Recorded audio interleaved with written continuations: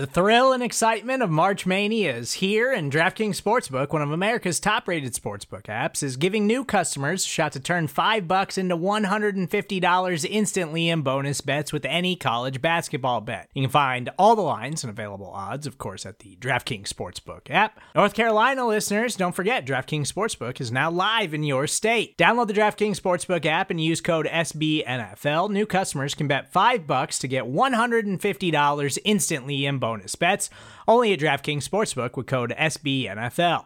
The crown is yours. Gambling problem? Call 1-800-GAMBLER, or in West Virginia, visit www.1800gambler.net. In New York, call 877-8-HOPE-NY or text HOPE-NY. In Connecticut, help is available for problem gambling. Call 888-789-7777 or visit ccpg.org.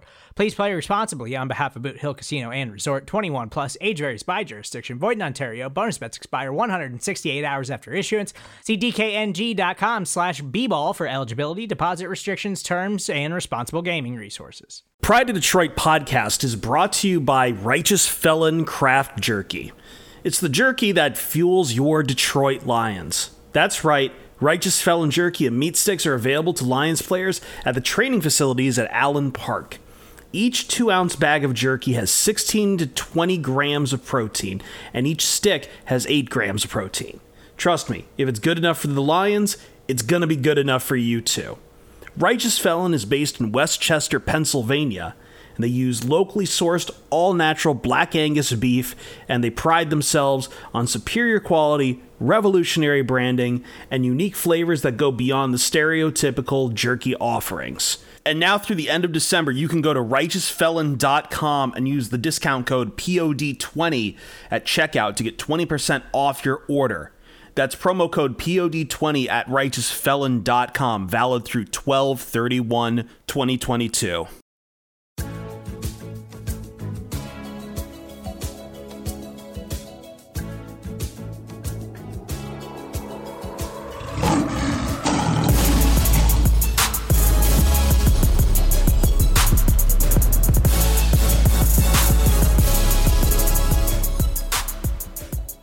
Welcome to the Pride of Detroit PODcast, prideofdetroit.com, Pride of Detroit on Twitter, Pride of Detroit on Facebook. You know where to find us. You know where to do everything.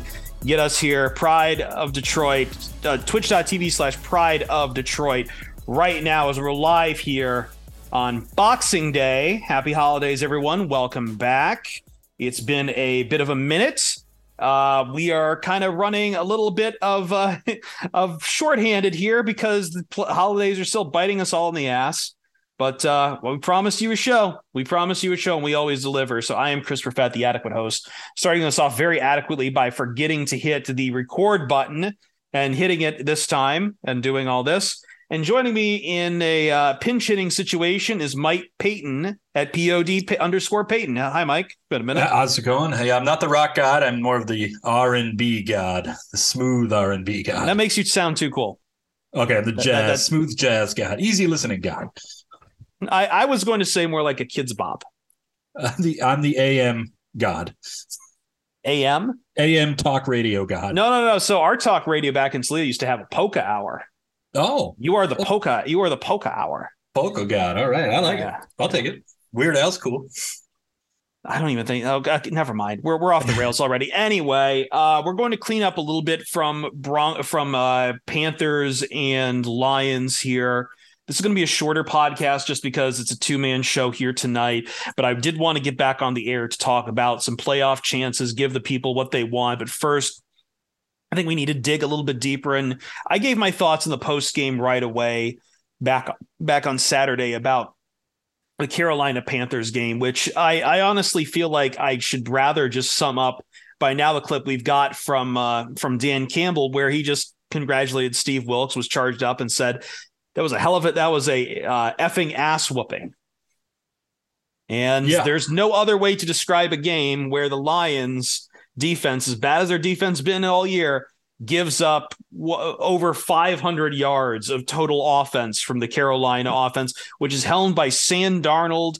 And like Donta Foreman's a good running back, but Chuba Hubbard's also having like a career day too. Like they got run over. The Lions have decided their identity in the Dan Campbell era is is trying to win in the trenches, and they got dominated on both lines this game.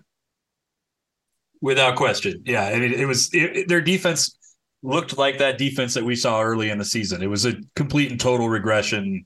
It felt like a trap game, and Ryan kind of called it out on a few podcasts ago when he had mentioned the Bengals game on Christmas Eve, chance to get into the playoffs, same situation all over again, and that's exactly what it felt like. Well, I don't think Lions fans knew what they were walking into for this game either. They had won 3 out of their last 5. They had won over the Falcons, the Broncos, the Seahawks, and I get, yeah, those are all teams going the wrong side of the southbound, but like, you know, they still were able to exact. There's such a thing as, I had this conversation with people on Saturday too. Like, there's such a thing as like having a good matchup in the NFL, which is such a week to week league. So they had to match up right, which they did, and they executed well, which they did. And this is the result, that the Lions that their offense was made to look like the worst offense the worst defense was made to look like the worst defense in the league. And the offense, which had been doing pretty well, got stymied, got derailed. There was no ground game at all on Saturday. And that's the result. That's the result you get. A complete ass whooping. That the final result of 37-23 does not describe how anywhere near how close this game might have even at a 14-point margin of victory. It wasn't that for this entire day. No, not at all. There's a lot of garbage time. Definitely the Panthers were backing off there at the end for sure. Yeah. It's so I guess my question is that we try to place these kind of games in a larger spectrum all the time, a larger story we try to tell at the end of the year, which is hard because the NFL is a week-to-week league in that regard. But I get it. The Lions were coming off winning 6 of their last 7. They were coming up standing toe-to-toe with some of the better teams in the league, but also I don't think they were ever really tested by some of these teams they had played prior to this as far as a ground game. Like, you look at the Bills and yeah, like Jared Allen, everyone is always scared of Josh Allen and how he can run. But, you know, Devin Singletary for them got 72 yards in that game. And that was probably a warning sign there, because then you play the Jaguars, the Vikings, and the Jets, who none of them had good ground games. I know that the Vikings have Dalvin Cook, but once it was clear they couldn't run with him, they moved away from him almost immediately.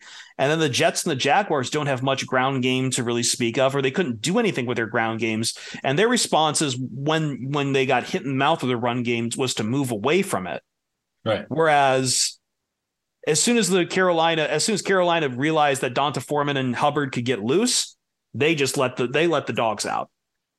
Yeah, I mean, they figured out exactly what the Lions wanted to do to defend the run, and that's bringing those corners in like Jeff Okudah and stuff like that, and they couldn't do it. They couldn't. I think Okudah had 4 missed tackles himself just all day. I mean, they were opening up holes. They were going to the outside. They had their way. There was nothing that Panthers run offense couldn't do. Yeah, and it's not just that too. It was a double threat too. Sam Darnold must just playing the Lions. I'm curious, like, who do you think probably had the worst day on defense? Because there's a lot of candidates out there, and I've heard plenty of names bandied around. I didn't think it was a great day for Lee McNeil, who was doing pretty well up to this point. I didn't think it was a great day for a lot of the secondary. I know a lot of fans are starting to look closer and closer at cornerbacks in this draft. So, like, if we're going to, I hate to single out one person from the defense because it was a team effort to lose this, but where do you go? For me, it's Jeff Okudah. You know, I mentioned the missed tackles, but not only that, he was getting burned on some really big plays. That DJ Moore 47-yard catch right down the middle. He was the only defender. DJ Moore had him. I mean, he couldn't keep up with him. He took a bad angle, and it was just stuff like that all day. I think he got burnt on another pass even earlier before that. It was just this was Jeff Okudah kind of looking like a rookie rather than the improving player that we've seen lately. I don't know. It kind of makes you wonder if Jeff Okudah is the guy we think he is, or if he's easily exposable. I don't know. I think it's been up and down for him this season, but I think the difference was like you at least had games where you could like go away from a corner. where Okudah was, and like it was able to shut down that corner. This game though, not really that much. Like they I mean, it was mostly DJ Moore, but they did get the ball out to a few other people too. It's a bit of it's just, I don't know, trying to figure out what the Panthers did at this point is a little rough. And then on the offensive side,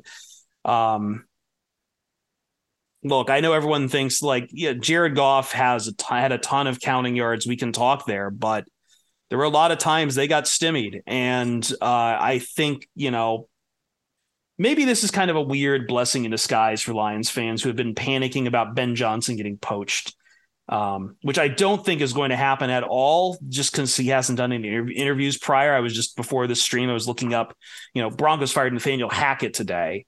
Right. And I didn't see Ben Johnson's name came up maybe once at the end of a Denver Post potential candidate list, and they had 12 names on there, but the Athletic didn't list him. I think CBS didn't list him. Like, I think a lot of that has to do with that he's incredibly fresh to this, but I don't think anyone got handed the blueprint to deal with the Ben Johnson offense, but they had a game plan for it. And I think we need to stop thinking about this offense as invincible, and that Jared Goff is completely fine under pressure too. Like there were cracks in this armor. There were absolutely cracks in this armor.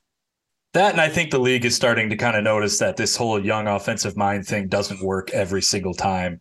And you look at Mike McDaniel. He's with the Dolphins. They're falling apart. Let's keep it on this game. Let's keep it on this game itself. Yeah. Like, I just think Wilkes had like a good game plan coming into this for a lot of it. And for sure. I mean, Goff still, lost. It had been way too many games since he had a turnover, and he kind of lost the turnover battle very quickly. Yeah, just a bad snap, it'll kill you. At least it wasn't an interception. I mean, you could say that at least about it, but yeah, that was that drive where they fumbled in the red zone seemed to be what killed them, the entire game. They never recovered from that. I think that's right. That's where I felt like a lot of the energy kind of came out of that game. And I started to see a lot of people at that point, when that fumble came, I think people were bracing for what came next. And what came next was a 24-7 half. An absolute ass kicking, even by the half standard. But as much as I know Goff becomes the face of that offense, a lot of this is a lot more on the offensive line and the run game too. Yeah, they were just bad in the trenches. Couldn't stop the run. Couldn't get their run game going. Jared Goff hadn't been sacked in a while. He took a couple of sacks, especially at the end of this game. Those were late in the game. But yeah, like I didn't feel like he was very comfortable in the pocket for most of the day. Like Brian Burns was really eating the tackles lunch money today. Right, and there was a lot of pass deflections too coming off their defensive line. That was a big thing. I was not ready for that. Do you know how many passes were broken up? At least 3. There might have been more. Yeah, I'm seeing. I mean, the box score has like 7 passes defended, but obviously, I don't know how many of those were at the line of scrimmage. Yeah. I want to say at least 3. Yeah, that's bad. I mean, you can't do it. They clearly just. They knew everything the Lions were going to do, especially all those passes over the middle that were theoretically going to Amon-Ra St. Brown. They took them away.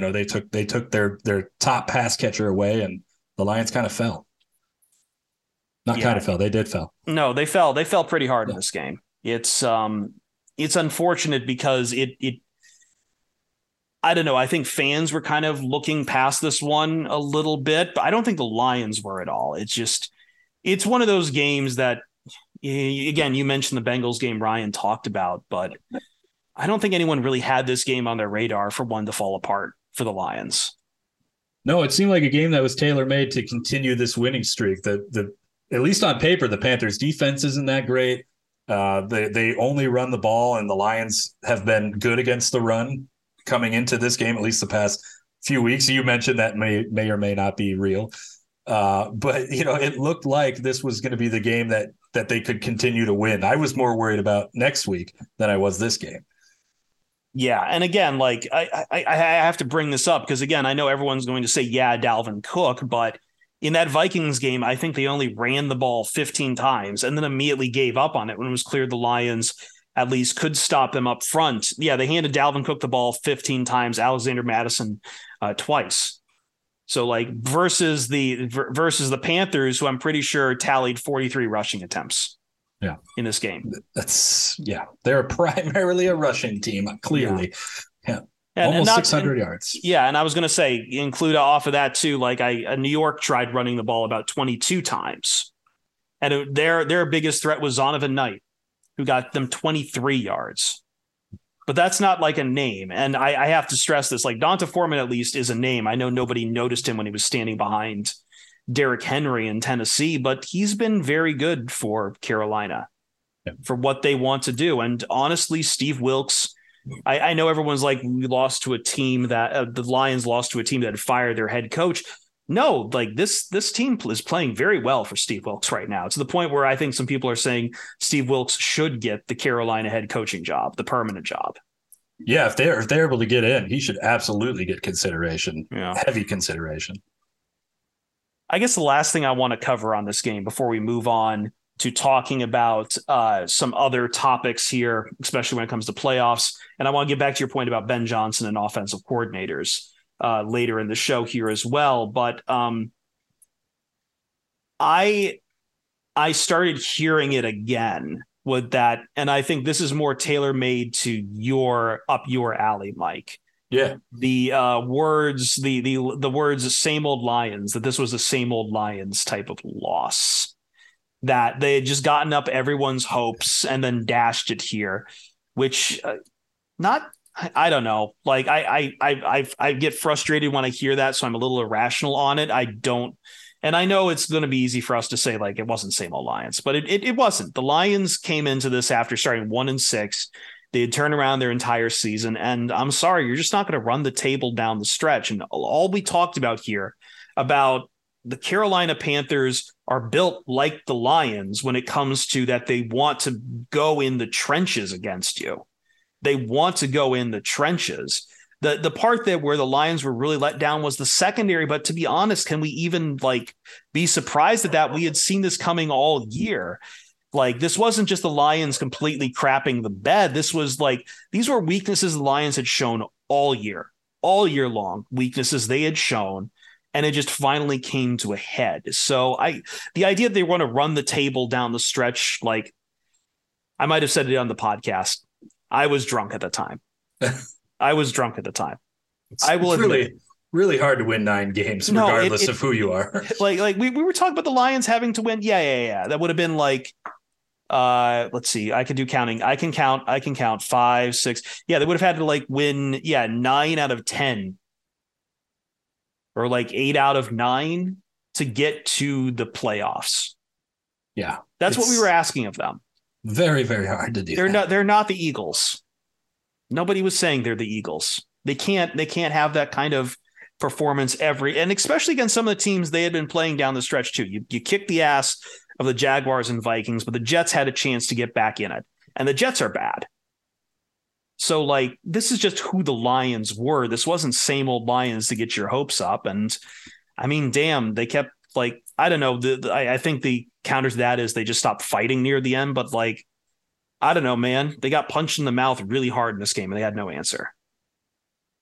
Look, I think that, obviously this was a really fun last 7-8 weeks other than, Saturday. And the Lions have shown that they can go out and do some things, but this is still very much a rebuild. And eventually during a rebuild, you need to get to that point in your rebuild where you're a team who can go out and win the big games that you need to win with all the pressure on you to clinch a playoff spot or what have you. And the Lions just aren't that team yet. Maybe they'll win against Chicago, and then maybe they'll beat Green Bay in week 18 because it's clearly going down to that. But they showed that they're just not that team yet, and that's okay. It's only the second year of this rebuild. They also showed that they've turned a big corner. They're not the same old Lions. This is a great young squad that's drafting well, that's progressing well in every facet you want them to. It's not done yet. I'm going to do the Jeremy thing and be a bit of a wet blanket on that, just because I do worry about year-to-year progress. As we saw at the start of the season, it's not just one-to-one. You don't just pick up where you left off, but it's hard to envision this regime looking the wrong way right now. Like, there's a lot of hope to them. They can still really screw this up in year 3. But right now, like, yeah, the hope is still there. I just think that this was kind of a bit of red meat to people wanting to just go after the Lions. But it's also a bit of red meat too, because I know the Lions players kind of did it themselves by taking questions about the state of Bank of America Field. That it was poor condition. Bad. You shouldn't have been. I don't think players should have been near a mic for that at all, because that's bad red meat. I know they play it for the record. That's Field Turf Pro at Bank of America Field, or Stadium, excuse me. So it is an artificial turf. So it's not like it was torn up. It was they're complaining about the turf being hard and frozen, but you just play to the trope that you're an indoor team at that point. And it's red meat to people like that you're complaining. I know it's been a thing across the league where players of multiple teams have complained about playing surfaces, be it natural surface that just isn't well kept, or about these artificial surfaces that tear up legs. But just, I don't know. On one hand, you have Dan Campbell saying hell of an ass whooping, and we all enjoy that. And then you have Lions players, and it was written up in M Live that they're complaining about the surface too. That's not that part wasn't good.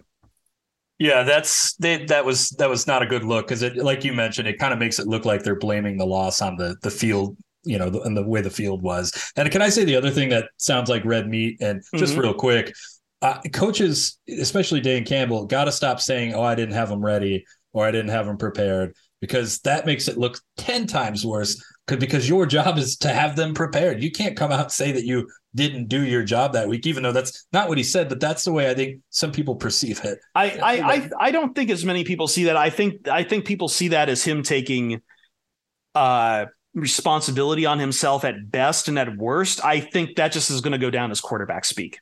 I mean, not kind of like it's coach speak, the coach speak version of quarterback speak.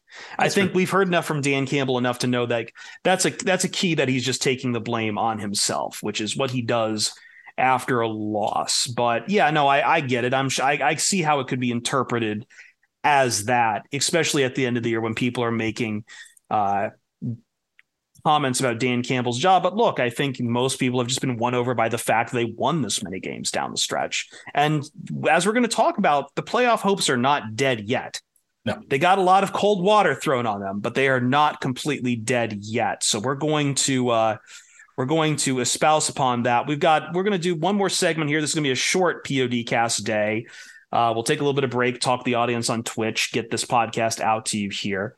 But coming up next on the Pride of Detroit PODcast, we did talk about some playoff hopes. I want to go through those playoff scenarios, what needs to happen, and how faithful me and Mike feel about those scenarios, and where we can go with them.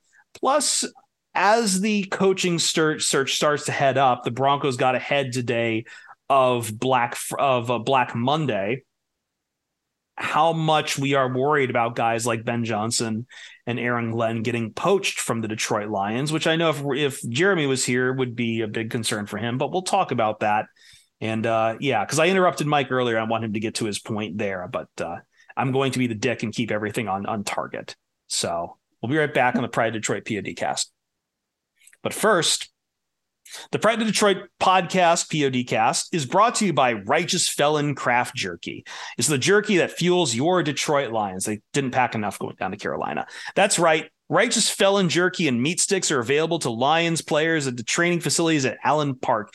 Each 2-ounce bag of jerky has 16 to 20 grams of protein, and each stick has 8 grams. Trust me, if it's good enough for the Lions, it's going to be good enough for you too. Righteous Felon is based in Westchester, Pennsylvania. They use locally sourced all-natural Black Angus beef, and they pride themselves on superior quality, revolutionary branding, and unique flavors that go beyond the stereotypical jerky offering. We got to get you some more of that stuff, Mike. Yeah, I definitely got to get some more of that. And I know I can using our promo code for sure. Yeah. Well, I'll give out the promo code in a second because I just used to get some the Baby Blues barbecue flavors. Yes. So you guys have one more week of this here, less than that. Right up until the new year, we have the gift of meat going for you. Meat gifts. Use promo code POD20 to get 20% off your order at righteousfelon.com. After the new year comes, it'll be back to POD 15. You'll be able to get 15% off your order. But if you want that sweet, extra juicy 5% on top, 555, use POD 20 at righteousfelon.com. We'll be right back.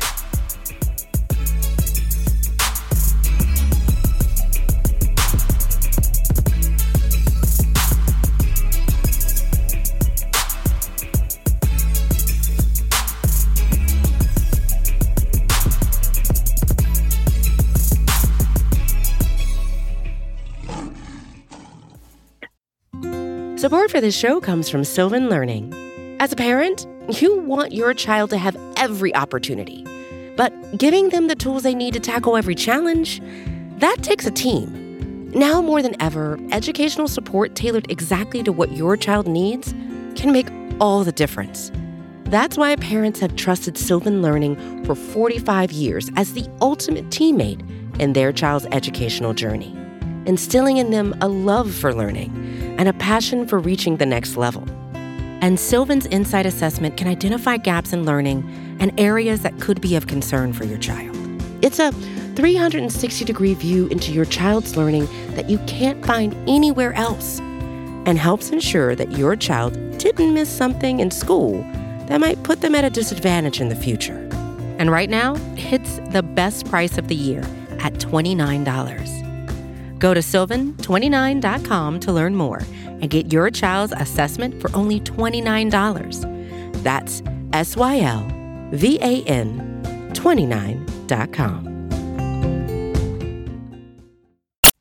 Welcome back to the Pride of Detroit POD cast. We'll make this a quick one tonight. We move on right to the heart of the matter, which is still playoffs, as the Detroit Lions, they're not down and out from the playoffs, but the door is closing rapidly, and there are now some elimination scenarios on the horizon. I think the big one is if the Commanders beat the Browns, then the Lions are done. So right now, their fate rests in the hands of another team right now, which isn't, I mean, it was kind of there to begin with, but now it comes down to a game that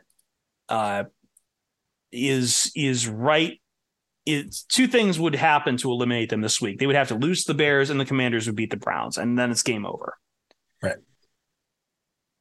Tight. So what's that? It's tight. It's a tight window. Yeah. So you have two more games on the schedule, one last chance to make it to above 500. And unfortunately, what it looks like the Bears are probably a bad matchup for the Lions. They've beaten them before, though, and it's in the house. And I'll save the Raiders. I'll save the Packers for a little bit later. So looking at this next week coming up, like where is the feeling at this point? Because the Lions, they fall to 7-9. They cannot mathematically catch the Giants or the Commanders.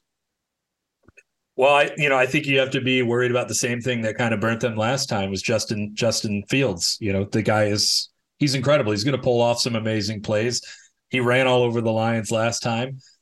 He'll do it again. Obviously, the good side of things, though, is the Bears are currently dead last in DVOA on defense, and the Lions were able to score on them quite a bit last time, so they should theoretically be able to do it again, especially in their own house. Yeah, I mean, this should be a winnable game. It should be a game that they win. You would say that, but I think the big question is we finally saw the Lions with all the feel-good energy get punched in the mouth in Carolina.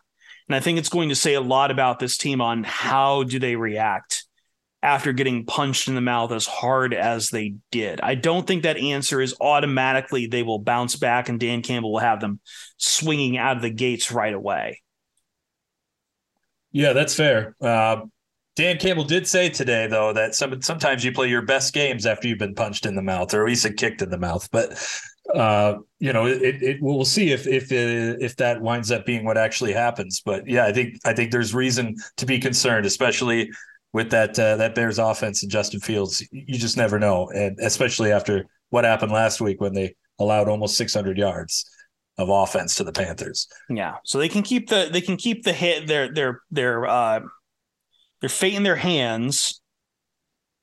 Seattle is like right there as well, and they're flagging bad is the good news. However, the Commanders and the Giants are still not completely dead. This is the weird thing about the holiday weekend, is that everything else went right for the Lions to stay in the hunt, except for picking up the win.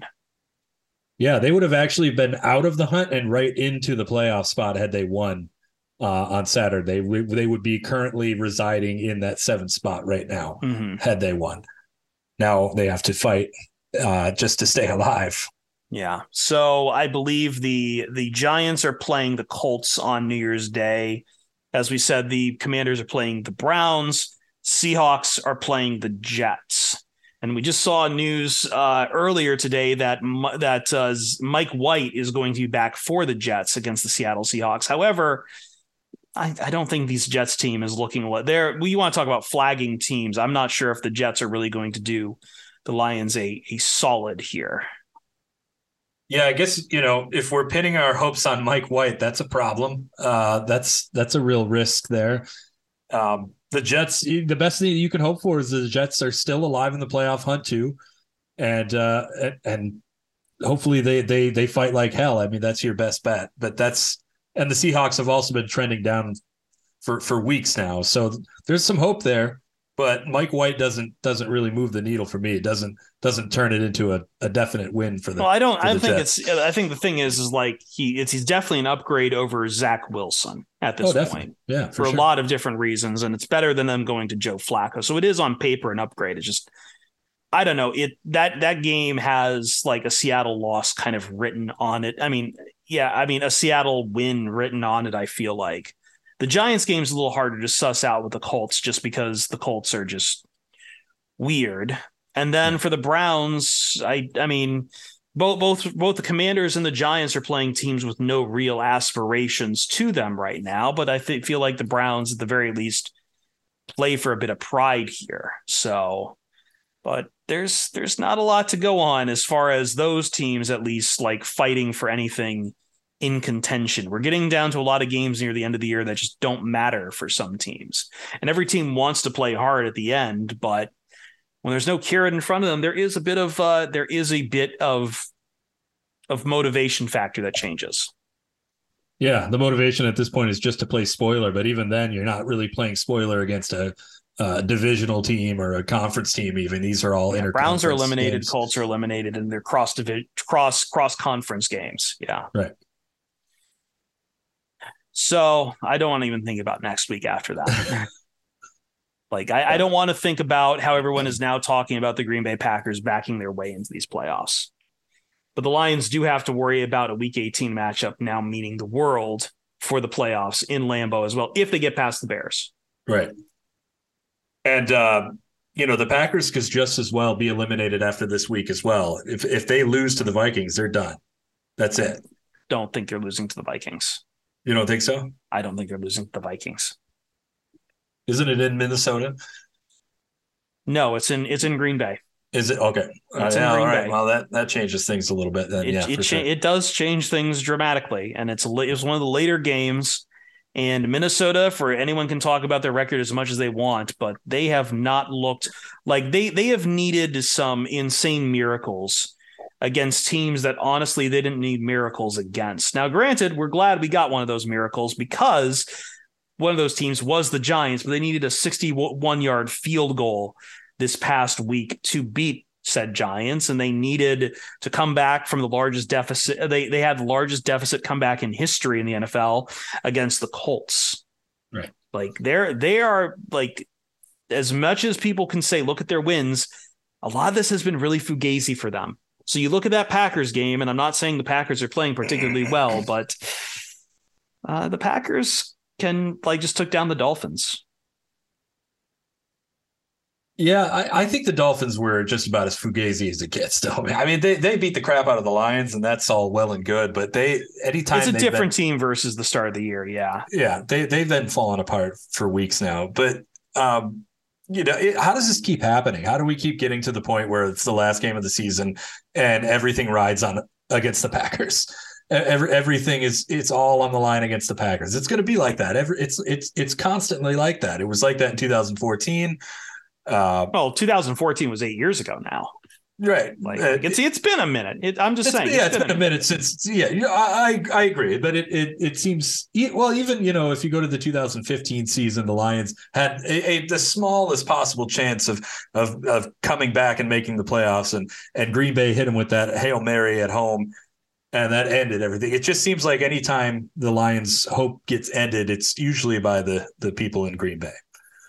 I don't want to go down this conversation because I will fall into the trap of too many Lions fans talking about the league being scripted for this moment, and it's not. It's because they schedule I think the problem is they always schedule Packers Lions late in the season. That's why it always seems to come down to it. Every Right. team is almost engineered to be in this hunt late in the year if you are good. And like, yeah. When you play late divisional games like this, yes, it absolutely does come down to it more often than not, just because of who is on the schedule right in front of you this time of year. Right. And how many years have the Lions ended the season playing Green Bay? I think this will be the third in a row, but before that, I think there was a break in between. There was a break in between. There was always one in like December. There was always one in December, late, to your point. We got a little bit of time here at the end, so I want to move away from the playoffs a little bit. As I said, we're getting past the Broncos. Just kind of, I don't think they clearly kicked off Black Monday necessarily. They're still a little bit early. I'm shocked it took them this long to decide to fire Nathaniel Hackett. If I'm being completely honest, they got their asses absolutely whooped by the Rams. I don't remember last time I've seen a 50 burger put on a team, even like the Denver Broncos, especially not by a quarterback like Baker Mayfield, especially not by this Rams team. And it hurts a little bit because it takes away from the Rams draft pick for the Lions, but it also puts Nathaniel Hackett out the door. And it sets up the looking for coach sign for the Broncos. Now, the Panthers were already in that pool, having fired Matt Rule a lot earlier in the season. We still have to see if Cliff Kingsbury remains in Arizona. I think he does. I know he's bad, but I think that's a situation where an owner is not going to keep paying for a coach to go away. And I think we were talking about this off year. I'm pretty sure McDaniels comes back to the Raiders just because they don't have money to pay two fired head coaches. They're still paying John Gruden. And we have to see where some of these other coaching jobs go right now, especially with, I don't even know what you do with the Texans at this point. Lovie Smith is always kind of a interesting keep around there. We have to see what happens, maybe even in New England, depending on some reports. So I guess my point is that we're coming into the coach frenzy search. And I think it's a good sign for the Lions because I started looking around for who the Broncos could be hiring. I looked at Denver Post and a few other places, and Ben Johnson's name comes up maybe once among media. I think everyone else is tuned into this. I'm going to butcher his name again. Stan Steichen, the offensive coordinator for Philadelphia, who is 37, and he's got a lot more experience under his belt than Ben Johnson. And I believe he coached defense for a while in the league as well. So I think, as much as Lions fans have worried that Ben Johnson would go away, I think there's bigger fish in the pond. Now, of course, Denver also wants Sean Payton, but I want a pony too, sure. But you see the names that are floating out there. And Ben Johnson's name, I just don't see come up a lot. I see it talked a lot about in Detroit. I see it mostly in the terms of the fear, but a lot of the people who I talk with and read from these coaching searches, Ben Johnson's name doesn't come up because he's a first-year offensive coordinator. Because as great as he has done a job that we can talk about for turning around the Lions offense, he just doesn't have that kind of experience right now. Yeah, it's a pretty big ask to bring in a guy off 1 year of being an offensive coordinator. And I think previous to that, he was a tight ends coach, and then shove him into a head coaching role. That's a really, really big ask. But then again, that's kind of what the Lions did. I mean, Dan Campbell did have that time as a interim coach with the Dolphins there for a few games, but before that and after that, he's mostly been a positional coach or an assistant head coach, which I guess could get you a job. But I think. Look, I don't think Ben Johnson get hired either, but I don't think we could totally count out the idea that could happen. Well, to that point, I think Eric Schlitt pointed out, the Broncos have, for the last few hires, hired first-year head coaches from offensive coordinators, young offensive coordinators.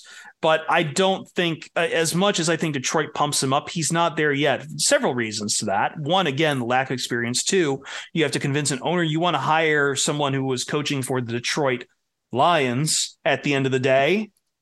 And like, I know everyone can see what Ben Johnson's doing, but owners are just sitting there in the box watching their team a lot of the time. They're not, I don't think they're keyed in that same way. And they just kind of sour on the idea of like, really, you want to get someone from the Lions? And like, look, I don't think this Carolina game's put a damper on his prospects at all. But like a lot of the guys who are going to get looks at are guys who were interviewed last year as well. Or they're going to be coming from teams who are going to be playoff teams. That's just how the NFL really works. If I don't even think a deep run for the Lions at this point. When I say playoff teams, I'm talking again about like the Eagles, teams that have already punched their ticket, teams who are with double-digit wins right now, who have like shown themselves as being very prolific in the NFL right now. And I don't think Ben Johnson is there. No, I think you're right, and I mean you've brought up that point about people not wanting to hire a Lions coach before, and I think that has a lot to do with it too. I don't think he goes anywhere, and I don't think Aaron Glenn goes anywhere either. I think the one coach that Lions fans should be worried about losing is Kelvin Shepherd to a DC spot. I think that plenty of teams are going to be have him on their radar to come be a DC somewhere. I would be more worried about that than I would be worrying about Aaron Glenn Johnson. For Aaron Glenn? No, Kelvin Shepherd. Oh, for Kelvin Shepherd. Okay. Yeah. Okay. Well, that's a little bit different. I'm not even sure like where to even start gauging that for right now. Yeah. But I think that's the only coach I think that would probably be gone after this year. That's the only one that I think the Lions could lose. But again, like I don't even think you can really sell people on the idea of taking someone from any position on the defense that is like one of the worst in the league right now. Yeah, that's true. But the whole leader of men thing that really does go a long way. And I think that you can really see that this Lions defense, well, it hasn't been that great. It's incredibly young. It's the youngest defensive unit in the whole league, and they've definitely played above their weight, even though that hasn't been that great. Yeah, we'll see. I think you had one more point. You were talking about, I think, offensive coordinators earlier, that it might be out of vogue at this point. I don't think we're there yet, but I think the thing is this year in particular, the bigger names are defensive guys. It's going to be Dan Quinn, or it's going to be funny enough, I think the Broncos actually their in-house defensive coordinator turned down the chance to be an interim head coach, but I know he's obviously been on the radar. But as much as there's Dan Quinn and Najira and Evero on those radars, so are still Brian Callahan, and so is the guy from Philadelphia, and so I mean, maybe you get some more guys on this radar like Frazier or Morris, but I don't think we're over our love affair of offensive coordinators yet, though. Well, there's also Eric Bieniemy, who is another guy I saw on one of those Broncos lists. That star has passed. I know people are. I think people are going to keep stalking that horse, but like you only get so many bites of the apple to get your name out there in this league. Yeah, he was in all the interviews, and unfortunately was not able to nail down one of those jobs. Yeah, there's a reason when you get that many interviews and aren't getting something like there's I don't want to get into it. That's not part of the scope. But like, I mean, D'Amico Ryans, I think, was the young defensive coordinator from San Francisco that shows up on a lot of these. But again, back to the original point, like I don't think we're done with the hunger for offensive coordinators. And I think give him a couple years, if it keeps working, Ben Johnson will go somewhere. I just don't think it's this year right now. I don't think Lions fans should worry right now for anything like that. I agree. I do still think he gets an interview or two, and I think he takes them, but I don't think he gets hired. Yeah, they'll want that interview for him to be on the record, because I think there's like some of the other guys that have been in the Broncos job are like guys who interviewed last year, and that's a big thing, but nobody has interviewed Ben Johnson yet. Right. But I just think compared with the inexperience of everything, it's just not going to happen. Yep, I think that's safe to think. Any other thoughts on what we could see out of the Black Friday coming up, or now, or Monday, or whatever this is? I don't think Belichick's going anywhere. I think he pretty much owns that team. I think when he leaves, it's going to be him retiring.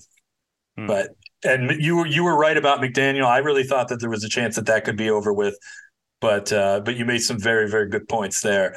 I think that there's Colts, there's the Panthers, there's the Broncos. That's who we have right now. God, I forgot about the Colts. Jesus Christ, I forgot about the Colts. Jeff Saturday's definitely not holding on to that gig. I mean, he might.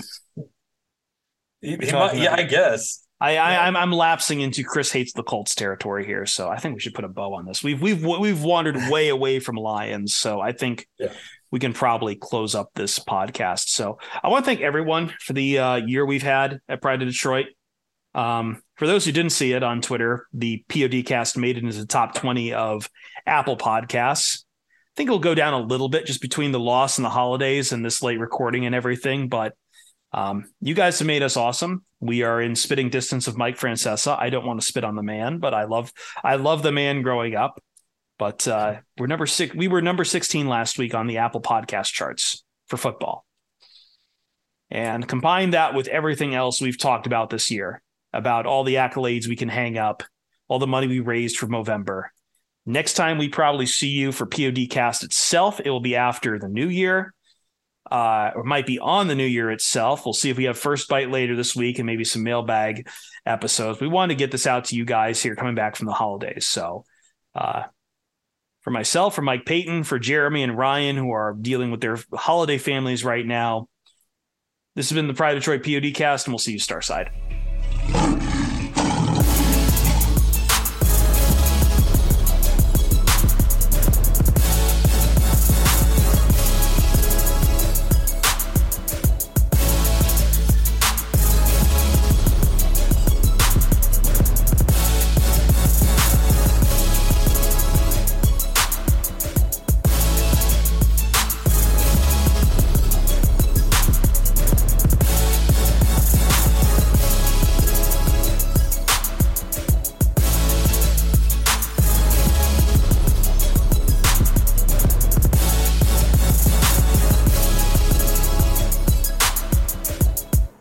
Pride of Detroit podcast is brought to you by Righteous Felon Craft Jerky.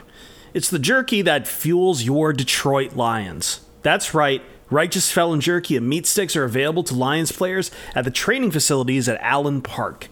Each 2-ounce bag of jerky has 16 to 20 grams of protein, and each stick has 8 grams of protein. Trust me, if it's good enough for the Lions, it's gonna be good enough for you too. Righteous Felon is based in Westchester, Pennsylvania, and they use locally sourced, all-natural Black Angus beef, and they pride themselves on superior quality, revolutionary branding, and unique flavors that go beyond the stereotypical jerky offerings. And now through the end of December, you can go to righteousfelon.com and use the discount code POD20 at checkout to get 20% off your order. That's promo code POD20 at righteousfelon.com, valid through 12/31/2022.